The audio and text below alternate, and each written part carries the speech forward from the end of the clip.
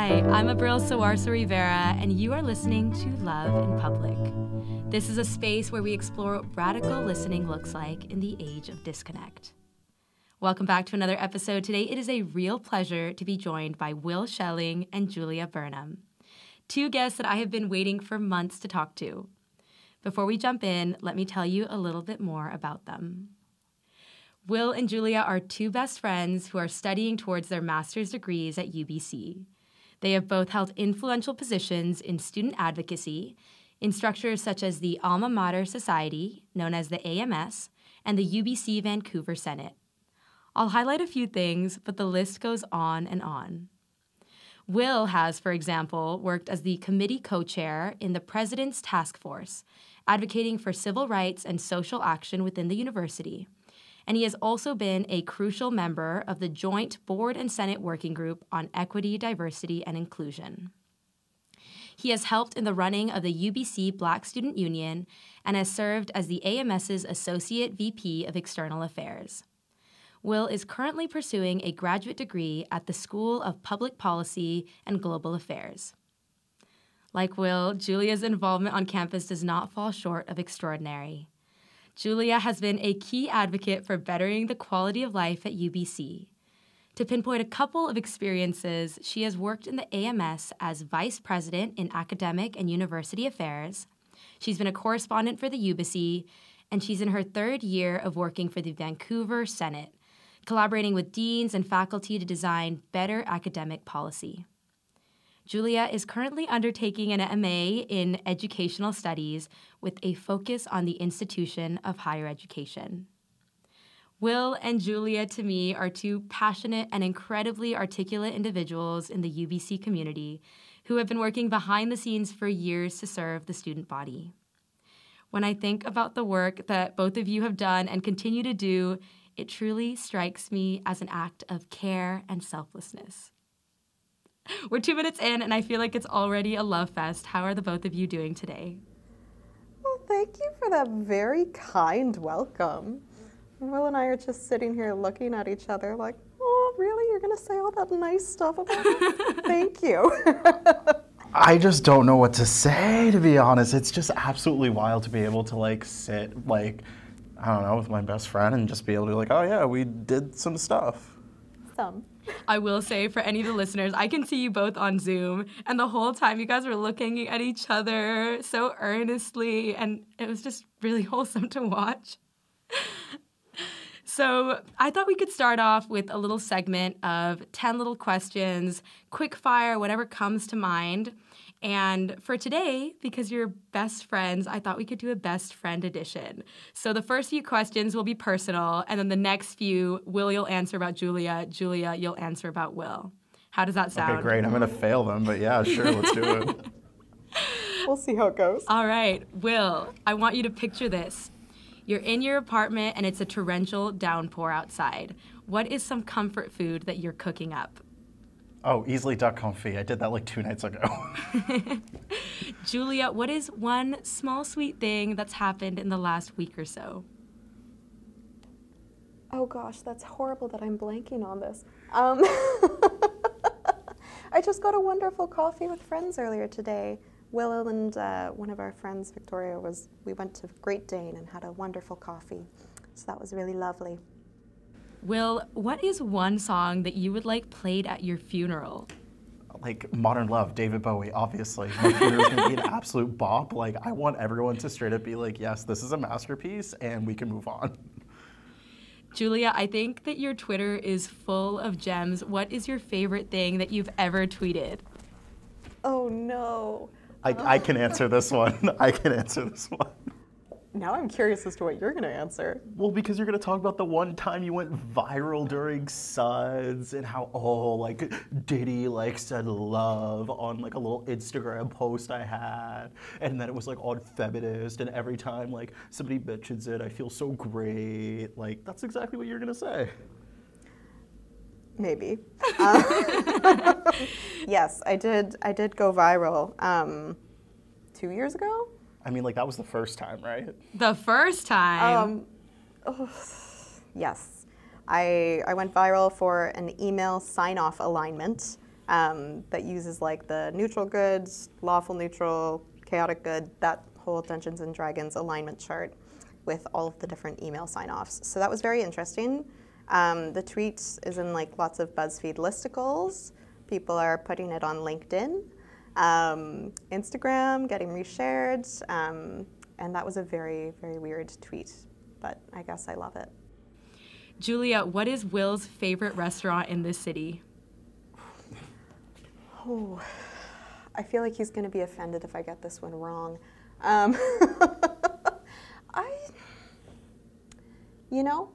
He loves L'Abattoir, but Nightingale is also a place that we most often go. Absolutely correct. Absolutely correct. Those are both heavy hitters, top tier. Love the work that those chefs are doing. Will, when it comes to music, what is Julia's guilty pleasure? That's a really good question because we actually just did one of those Spotify blends where you put together two separate like BuzzFeed like playlists that are basically like what you listen to and then what like your friend listens to, and we got like 93% like compatibility. And I would say like maybe like right now your like guilty pleasure or whatever. I mean, I want to call it like Phoebe Bridgers or like Lucy Dacus or any of those like low key super like soft girl bop sort of deal. But you know what? If I'm wrong, I'm wrong. If not, what are you doing listening to all of those then? I don't think I would call it a guilty pleasure. I think I would listen to those with my full chest. But yeah, no, that's an answer. I love how it's like that's an answer. It's like not the answer, but hey, it is what it is. Julia, what is one thing about Will that's endearing but maybe a little irritating sometimes? William can be a little chaotic at times. William! Oftentimes it's like always on the go, go, go, go. You know, it's chaos season is commonly a phrase that we will say to each other. But also he has a lot of references that like are very, very particular and niche to like his specific language that he's created, and no one else really gets it, but like we'll just continue to use it and like make it into existence. So. Yeah, I just want to apologize to my master's cohort right now because I actually have to give them a short list of all of the terms I use because they just don't get it. And you know what? That's fine. Will, what is something about Julia that most people are surprised to learn about her? I think it's probably the fact that you're from Oakville, Ontario, because you as a person exude big city energy. Like you know where to go. Like you got like this thing and this thing. Like you could contact anyone and you'll know what's up. But I think for a lot of people when they hear you're from Oakville, they're just like, "Excuse me, where's that?" Oh, for context, Oakville is a very, very white suburb in the Toronto area in Ontario. I've been in Vancouver for, 6 years now? But yes, Oakville, very suburban. Julia, if you could steal any of Will's personality traits, which one would it be? I would love to have Will's confidence. Like, his ability to just go off and do anything and not really, hold himself back. I think that's super admirable, and I would love to do that. I mean, that was really sweet, but also you do, in fact, you're a very confident person too. I mean, we both said yes to a podcast, so yeah. That is true. That is true. I've got one last one here, and this one's for Will. Will, when you and Julia first met, what was the thing that made you think, wow, I really want to be friends with this person? Oh, we talked about this today, actually. Detour, I guess, we can kind of tell the story about how we became like good friends. More or less what happened was I was working at Rain or Shine Ice Cream at the time as like an ice cream scooper, and she came in with someone, and I literally like threw myself over the divider. It was like, "Are you Julia Burnham?" Because we were both on this like Instagram page that was like Humans of UBC or whatever, and then I was like, "I know you, you're so cool," and I don't know, I just like had a feeling, had a vibe, like, felt like it would be a thing, And then I just figured I'd annoy the absolute hell out of you for every day since. And so we realized today it's been about 5 years. So yeah, if your producer wants to cue 5 years by David Bowie right now, that'd be fantastic. Julia, would you say that retelling is about right? It was very overwhelming. Like, I had no idea who this person was, and I had like been living in the city for less than a year at that point, and I was like, oh my gosh.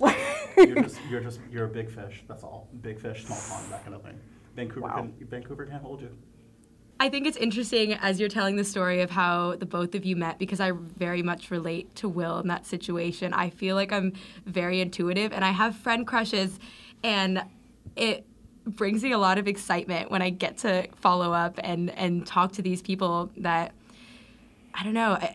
Do you ever have people in your life where you think, I want to be a part of your orbit? Yes. Yeah. And I feel like it's really hard in the pandemic, especially because you can be connecting with people over this past, 18 months at this point, and not even be able to really make those connections and be in the same spaces as these people, and just like, I have such a long list of people that I want to get coffee with at this university that I'm hoping that I can take advantage of this year, because there are just so many cool people that we need to take advantage of meeting. Absolutely. Yeah, I also think it's like really wild because as like, especially like joining like new master's cohorts, like new people are like, I don't say like orbit, I say like joining your narrative, mainly because I think it's like a little bit more like stylistic, whatever. It's like, I think it's like a wonderful gift to be able to like say to people, like after like 18 months of knowing them or whatever, it's like you still have like a good bond, or like, you want to follow up with people for coffee eventually, as it's like safer, or like you do it socially distanced and whatnot. And I think it's kind of cool, but also like, damn, I have a friend of mine, they're super cool, know them from my master's cohort, and we have a list about 10 pages long of like things we just have to talk about and like comment on. So I find that a little bit interesting. I love what you said, Will. Let me be a part of your narrative. I just want to be... I really like that, and I also like that you related it a little bit cinematically, because it makes me think of sitcoms where you have characters that come in, they're a guest star for a little bit, and they come back for a different arc. That's what it made me think of. But I'm going to come back to this celestial metaphor, the being part of someone's orbit, because I feel like it provides a really good segue to something I want to talk about.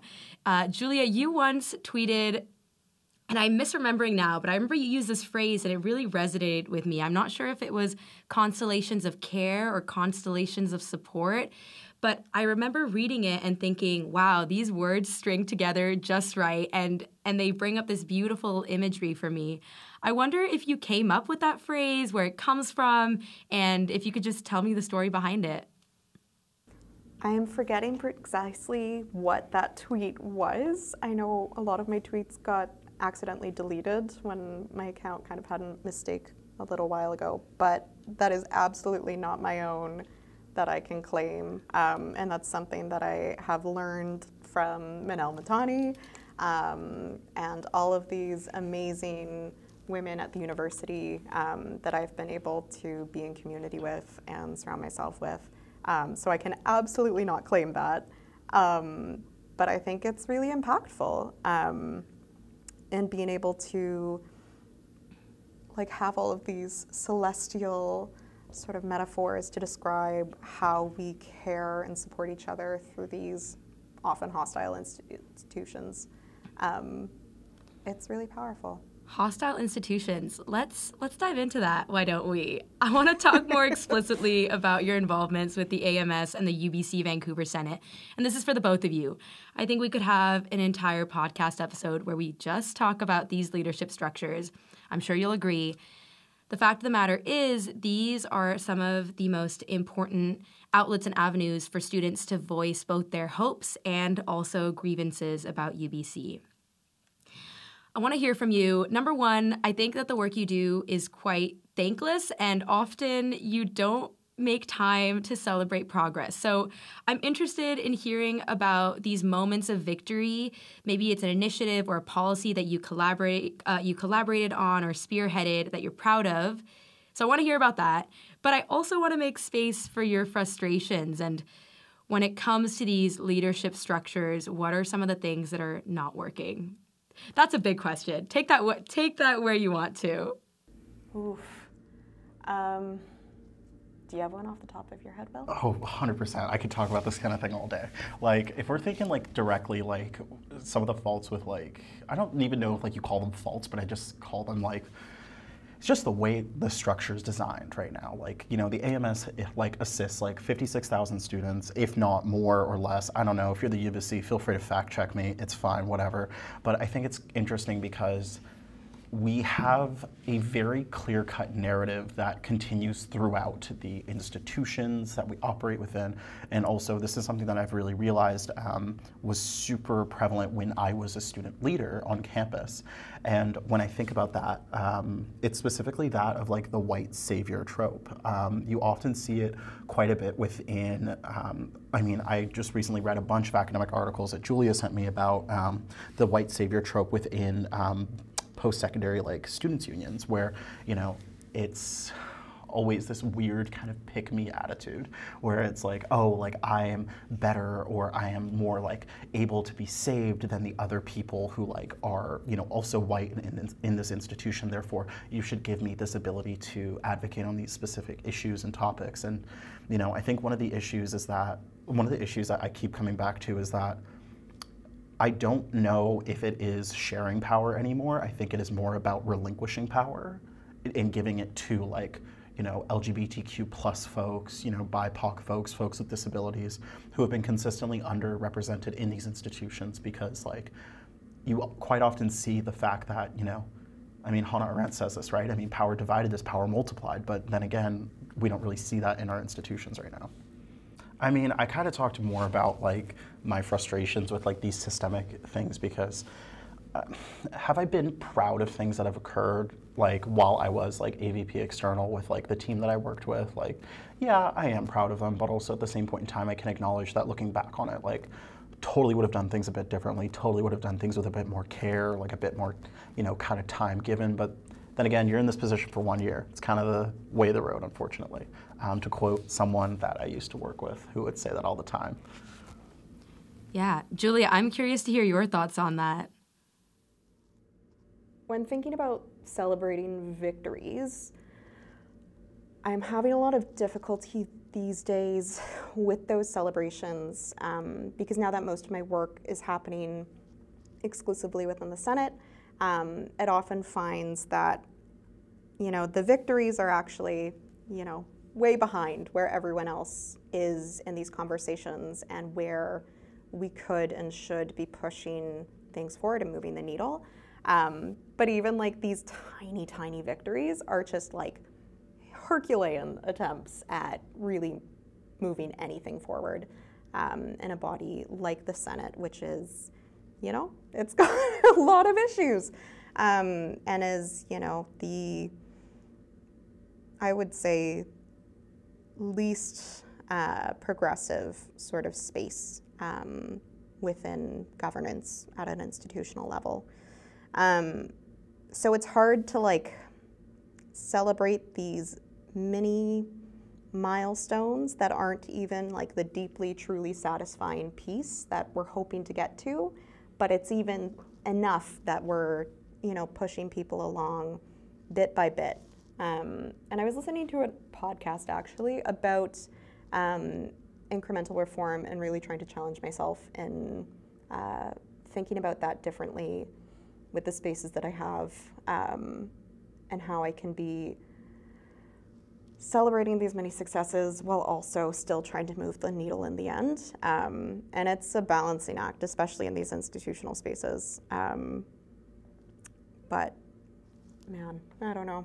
Like, incrementalism is so interesting because it's way more like a sort of like issue when it comes to like policy, and like, you know, I find it interesting because these are the same issues that plague every institution, where you think like, oh, we're going to be able to push through this very radical progressive policy. I mean, like, look at every institution in the past, like, what, 2-3 months when it came to whether or not they wanted to have a vaccine mandate, whether or not they wanted to disclose vaccines. I mean, we're doing the very bare minimum in order to protect our students and staff and faculty on campus. However, it takes the advocacy, the Twitter fingers of everyone basically in order to push these topics forward.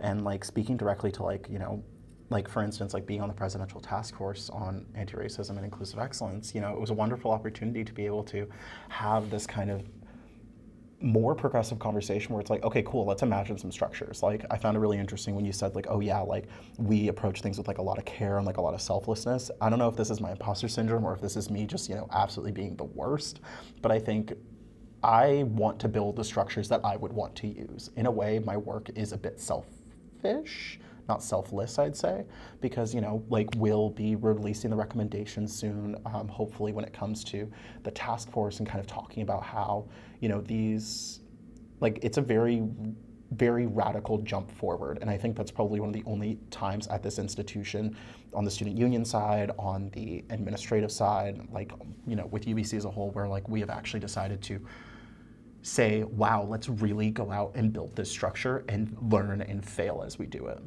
So, yeah. I think you bring up a lot of important points, but I want to talk about imposter syndrome. Well, you mentioned it here, and you've mentioned in the past that you deal with crippling imposter syndrome. And I remember the first time that I heard that and I learned that about you, I was so surprised because I see you as someone who is so accomplished and successful. And imposter syndrome is something that I deal with as well. So I'm curious to hear about your experiences with it, but also your relationship with it at this institution and at institutions in general.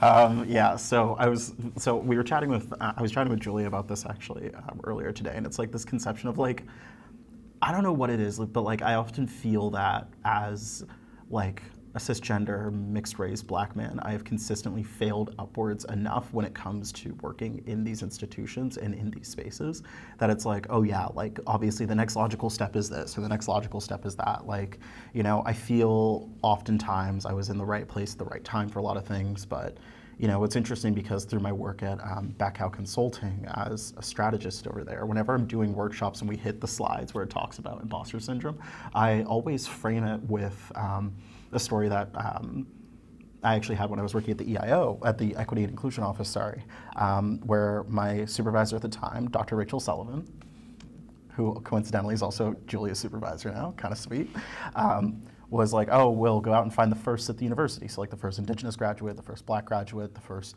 you know, Black head of the Students' Union, that kind of thing. And I slowly realized, you know, like these spaces have been cisgender, heterosexual, white dominated, and male for so long that of course it's gonna be difficult to, you know, be like, wow, in any space for that matter, whether or not it's in consulting or at a policy school or, you know, like on the Senate, for instance. It's difficult to always feel that you are not an imposter, but I think it's more that these systems themselves were predicated upon fraudulent groundings. Like the proof was not evident to begin with, which makes it really interesting because then you start to realize like, wow, we could have built a more equitable structure from the jump, but we never decided to.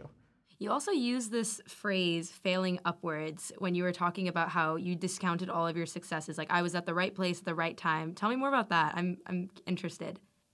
I mean, like, if we're gonna talk about like failing upwards, like it's a, like the reason why I call it failing upwards is because of the fact that like I somehow managed to keep getting more and more responsibility given to me just because it was like people saw me as confident, confident, yes, but competent as well and capable when it came to certain topics. Like, you know, I got my job at the AMS because I happened to know my boss at the time as a friend, right? And it's like, you know, you get put into that position, or, you know, my first research job, I was doing research for a interdisciplinary PhD candidate over at Allard, and I was on a bus at the right time, and I was like, oh, you study international law, that's really cool. I would like to do something like that. And then I get their card, and then boom, like that kind of happens. Even working at, you know, like Backhow Consulting now, like I just happen to know my, you know, like, my boss, Cicely Bell Blaine, like immediately through, you know, working at the Students' Union. And when I say it's like failing upwards, I kind of mean it as a joke, you know, like kind of like riffing off of the age-old conception of like white dudes failing upwards through like finance or whatever, but I find it kind of applicable for myself at times. But yeah, there's a reason why we go to therapy. Julia, what do you say to Will when he speaks like this? Because for me, like, there's nothing that is chance about this. This is creative serendipity to me. For you to have met Cicely Belle Blaine, you were already involved in something that would have opened you up to that experience. That's what I'm hearing. But I mean, I always get very overprotective of my friends when they talk like that. I'm curious, Julia, if you have any thoughts on it.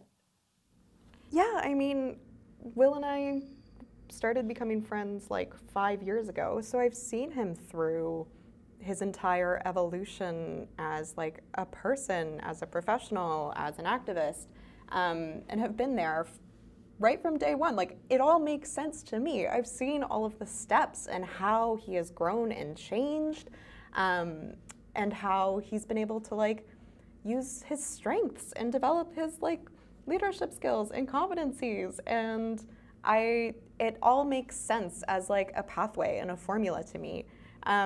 So it sucks to, you know, see that that's not something that you also understand about yourself. But I think it's the same, like, with me. Like, we both are very similar in that way, where we kind of need each other to gas each other up, and validate each other, which I guess is what best friends are for. Like, yeah, that entire like conception of like validation is like exactly why, like, it's interesting that you said like, oh yeah, like we're super similar. Like, we are very different people. Like, I am very extroverted. Like, Julia is not. Like, I think it's interesting because, you know, like, it doesn't matter like who you are, sort of deal, but like you can always find like those like counterpoints in another person where it's like, oh, you like really like resonate with certain things. And like, let's be real here. Like, I remember when, you know, Julia was like, I don't know if I'm gonna run for like VP academic, and I was like, yeah, do it. Like, who cares? Like, do it. Like go for it. Or like any other position that, you know, like you have wanted. Like, how many times have you texted me and been like, oh, I don't know if I should apply for this job or not? And I'm just like, do it. It's like, you're sick, do it. Like, I think we have to start approaching with that level of, how do I say that, unabashed boldness or whatever. So yeah. Absolutely. Yeah, and it's also as if the best parts of each other are rubbing off on the other person, is what it sounds like. I don't know if you guys know this, but this is the very last episode of season 1 for Love in Public. And there have been a lot of threads and themes, but most of it has been centered around the university space. And I want to take you guys back to first year. I love talking to upper year students about their first year experience because I feel like that was a very vulnerable time for everybody. And this, you know, the loneliness, the shifts. I think that while everyone has an experience that's specific to themselves, there's a lot that's universal in that. Julia, you wrote for the UBC a few years ago about your first year experience and how you were a transfer student. Can you tell me about what that was like? Yeah, I'm like, when you mentioned that in the sort of intro there, I was quite surprised. Like, that feels like a lifetime ago at this point. But yeah, I wrote for the UBC for the first 3 years that I was on campus. But yeah, I transferred halfway through my first year and got placed into Ross House in Vanier residence. And I, you know, was brand new to the city, and like, it sucked a little bit. Like, I did not have a good first year. I was not having a good time, was not doing well mentally, physically, spiritually. Like, it was all a bit of a mess. And there are like some key threads from that year and like the support that I was able to get. You know, the TA that I had for my Poly 100 class, that was the only class that I would actually show up to because it was fabulous and made me believe that like I was at university to learn things and for the right reasons, and actually, you know, university in first year isn't all horrible. But like, I think there's really a mindset shift that a lot of people require when they're entering these institutions for the first time. That, you know, it's not going to be the fun brochure and all of these different, you know, promotional materials, res life, meet all of your best friends, you know, sit on the lawn with your multicultural group of friends that you meet. Like, that's not the experience that people have at university most of the time. And I think being more upfront about that is good. Like, I don't know. I feel sad whenever I see people that are let down by institutions, and to have that happen so quickly. But that's then how we kind of find each other and build each other up and take each other to the finish line. So, yeah. Do you feel like a lot of your first year experiences inform your student advocacy and your philosophy when it comes to leadership? Yeah, I mean, I transferred to UBC as a survivor of sexual violence, and I used that as sort of the forefront of everything that I did when I was entering the sort of student union sphere. You know, the entire reason that I wanted to be involved was to be able to, you know, speak to better policy and, you know, more support for students dealing with mental health issues, students who were survivors, and using that as sort of the preface for why I wanted to be involved, why it mattered to me, and what I wanted to do to change things about it. And it's interesting because I kind of had to get into these spaces and find my way in by prefacing, you know, this is my lived experience and this is why I'm here and this is why I care about this, in order to be heard. And now I'm kind of at this weird end where I've been around for so long that I don't need to preface anything with that at this point. Like, I will be listened to without that, which is a little disorienting. With your permission, Julia, I'd love to speak a little bit more about UBC's resources for sexual assault awareness and prevention. I will say that when I first got here, that was one of the things that struck me, because I came from a Middle Eastern context where all of this was taboo, and I didn't have sex ed, I didn't have conversations about consent, and the fact that that was happening in first year, and that, I mean, I love the work that SASC is doing right now, and that's you'll have to remind me what it stands for. I don't know, I just call it SASC. The Sexual Assault Support Center. That was game-changing for me coming here, and that was definitely one of the reasons that I advocated so strongly about UBC to people back home who are looking at different Canadian institutions. I feel like the answers aren't always there. They're complex, and a lot of the time there's no easy route to get where you want. And this is coming from two people who are very experienced with some of the different leadership structures on this campus. So it's a scary thought for me that someday we won't have Willie and Julia here at UBC. I know that there are so many bright and brilliant individuals here that we will be in wonderful hands. As a leader, I love to talk to people who've held my position in the past, people who understand the institution better than I do, and I'd love to hear what kind of advice you have for aspiring student leaders on this campus, maybe leaders in hibernation for whom this COVID year has, obviously I think we've all been emotionally out of sorts, but who are looking to get involved again, who are looking to reconnect with their communities. What kind of advice do you have for them? Go fail. You're gonna fail. And then you're gonna fail again. And it's gonna keep sucking for a while. And that is honestly, that's part of it. I mean, the amount of times I wrote briefs that didn't play well at work, or I, had meetings that went poorly, or, I would try and go on like little mentoring chats with people and they just like never panned out. I mean, that's fine, that's part of it. Like, I think for a lot of us, we're so terrified to go out and fail that it means that, we're not going to want to savor those wins when they do happen. But naturally, I don't think that's the main advice I'd give to people. I mean, in a way, like, I'm doing this work because I believe firmly that it is the right thing to do. I think it's probably fair, it's probably just, until someone else wants to call me in on that. I mean, fair, but that's why I keep Julia around usually. But yeah, there are people, maybe in the not too distant future who are gonna need some strong advocates for things. They're gonna need people who know beyond the base layer, who know a context that, you may not know. And I think if we can kind of afford those people in the future a bit of care and comfort by showing up for them, I mean, that's part of it. But yeah, Burnham, what do you think?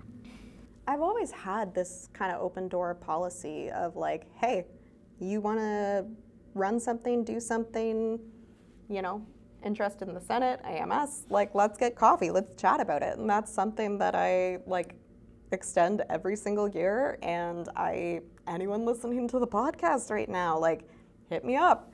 I'm always happy to have those conversations with people. And it's led to, you know, some really great people in these new positions now, and that's thrilling to see. But I think, like, in terms of like general advice, it'd be to like find people in your orbit who are similarly valued, similarly motivated, and trying to reach these similar goals as you, because it can be really lonely work, and it can be really, really useful to have people around you. It can be a competitive environment, but the sooner you realize that, you know, students are just one small piece of this massive institutional puzzle where you're going to go up a lot more than just inter-student politic conflict, and that you really just need to be allies with the people around you and working together on a united front.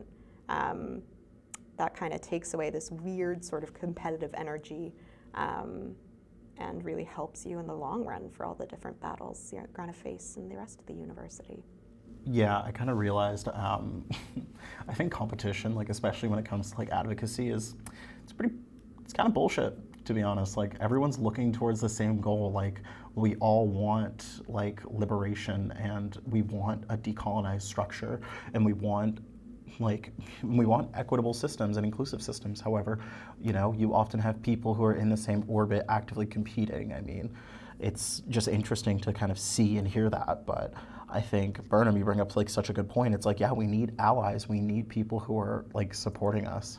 But yeah, also for anyone who's also listening to the podcast, feel free to reach out to me as well if you want to say hello or anything. First one's always on me. I feel like we've been dancing around this topic of mentorship, but I haven't explicitly asked you anything about it. Mentorship to me plays such an important role, and we've spoken about Manal Matani. I love her to bits. I really love her with my whole heart, and I'd love to hear either a story about a mentor you've had or a mentee, because I don't think we talk about it enough, and it's important.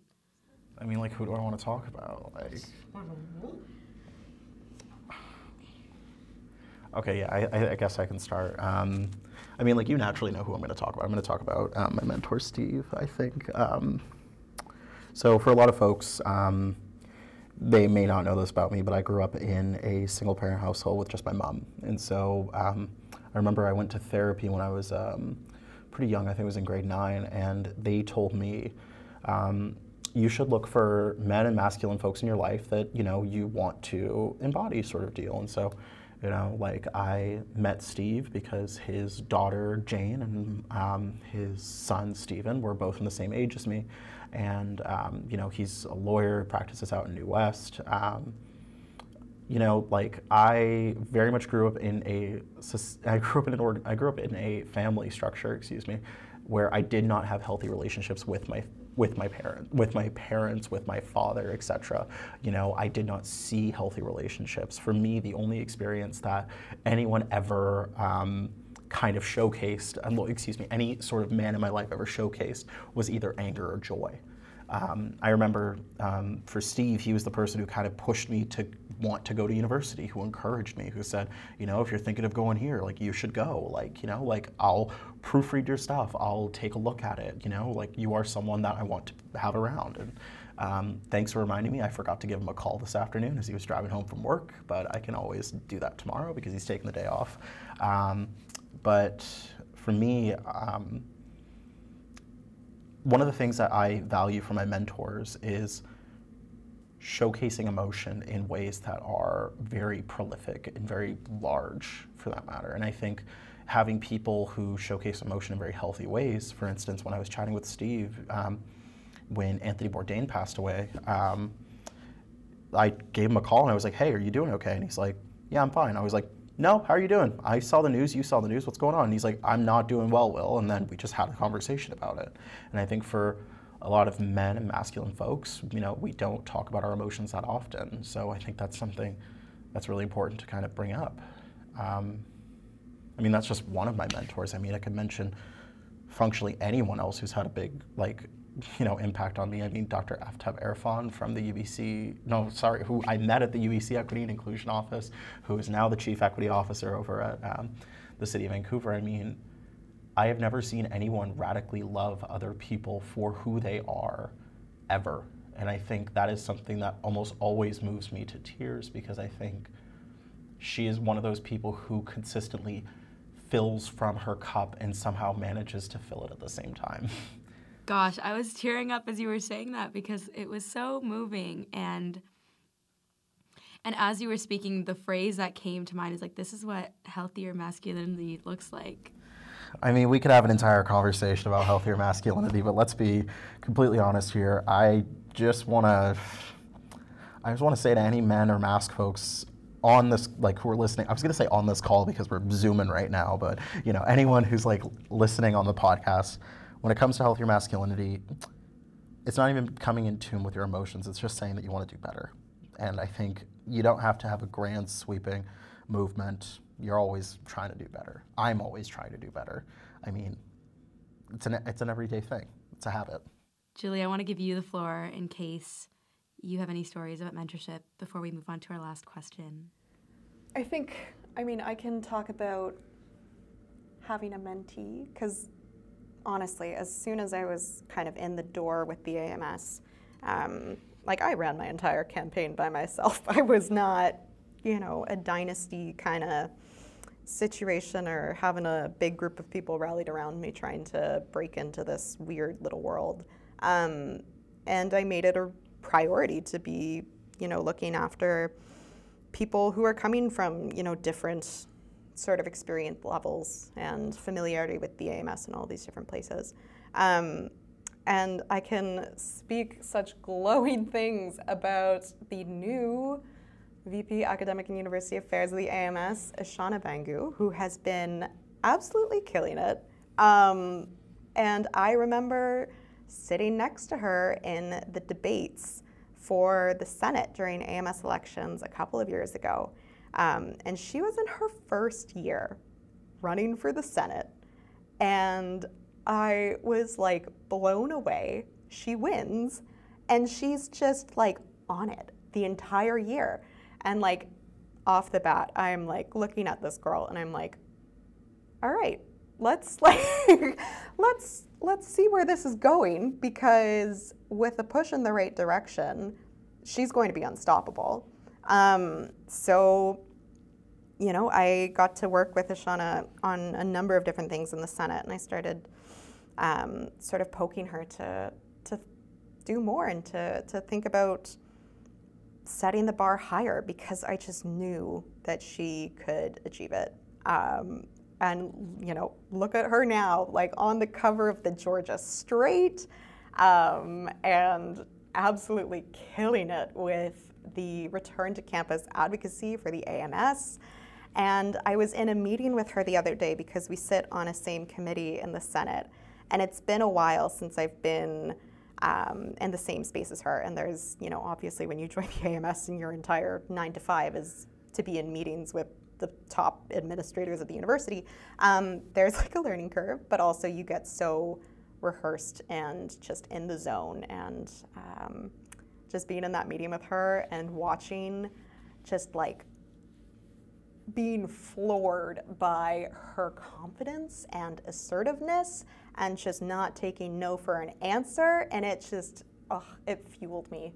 And I am so lucky that I get to learn so much from her and get to be with her on her journey through this crazy, crazy year. And I'm just so grateful.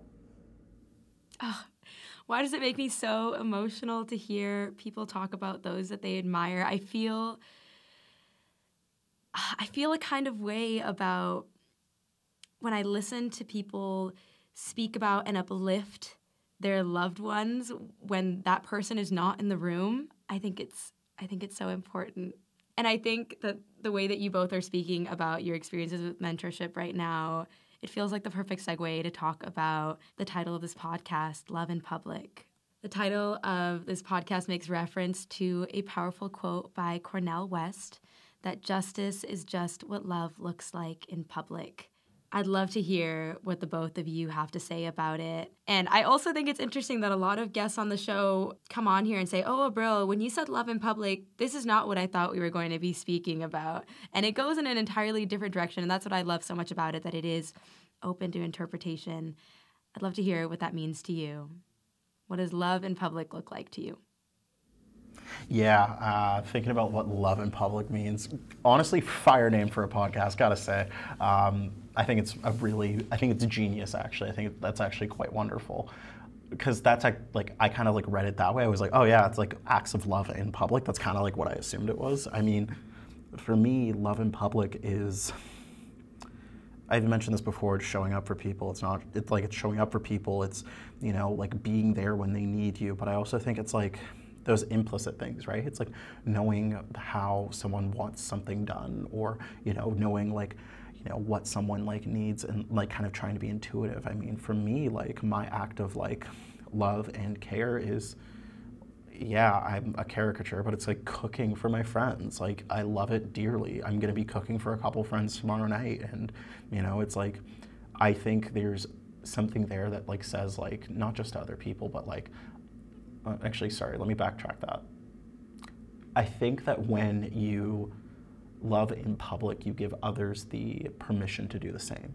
Because I think that is so necessary, because I think for a lot of us, and like, I speak, only from my lived experience, because that's kind of the only thing I'm qualified to talk about at the end of the day. I think for a lot of folks, we have been raised without love. And I think, to quote Bell Hooks, for instance, I mean, men have forgotten how to love. And like, that is the consistent act of self-betrayal that patriarchy throws us into.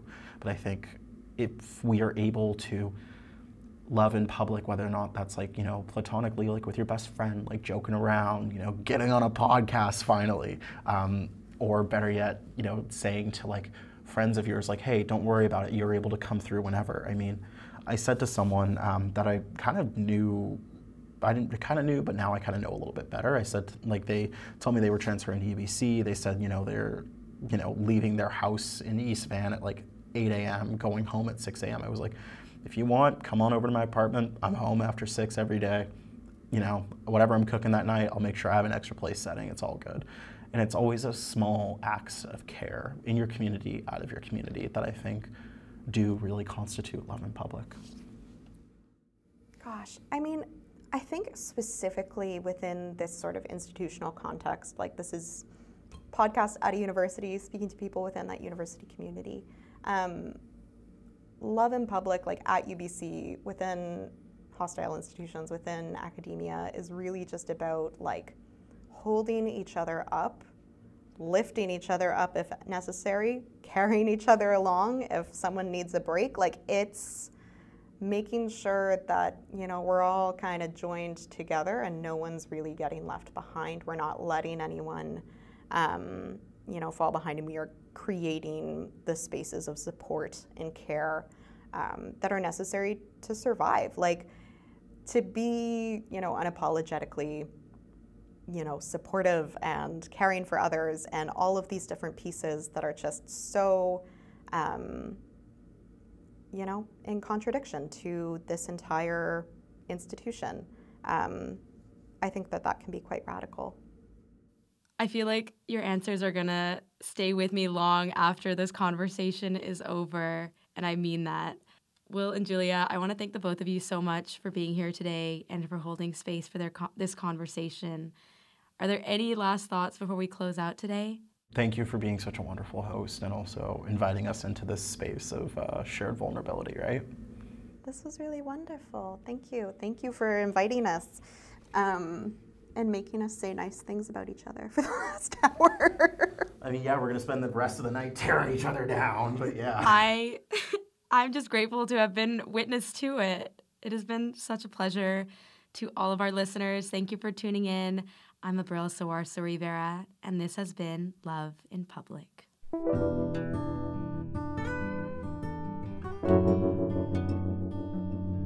Today's episode was brought to you by the Equity and Inclusion Office at the University of British Columbia. It was produced by Moses Caliboso. The music you heard on today's show was created by Ben Robinson. And while we're here, I'd like to take a moment and recognize our unsung hero, Alex Miller from UBC Learning Commons, for helping us out with the tech we needed to make today's conversation happen.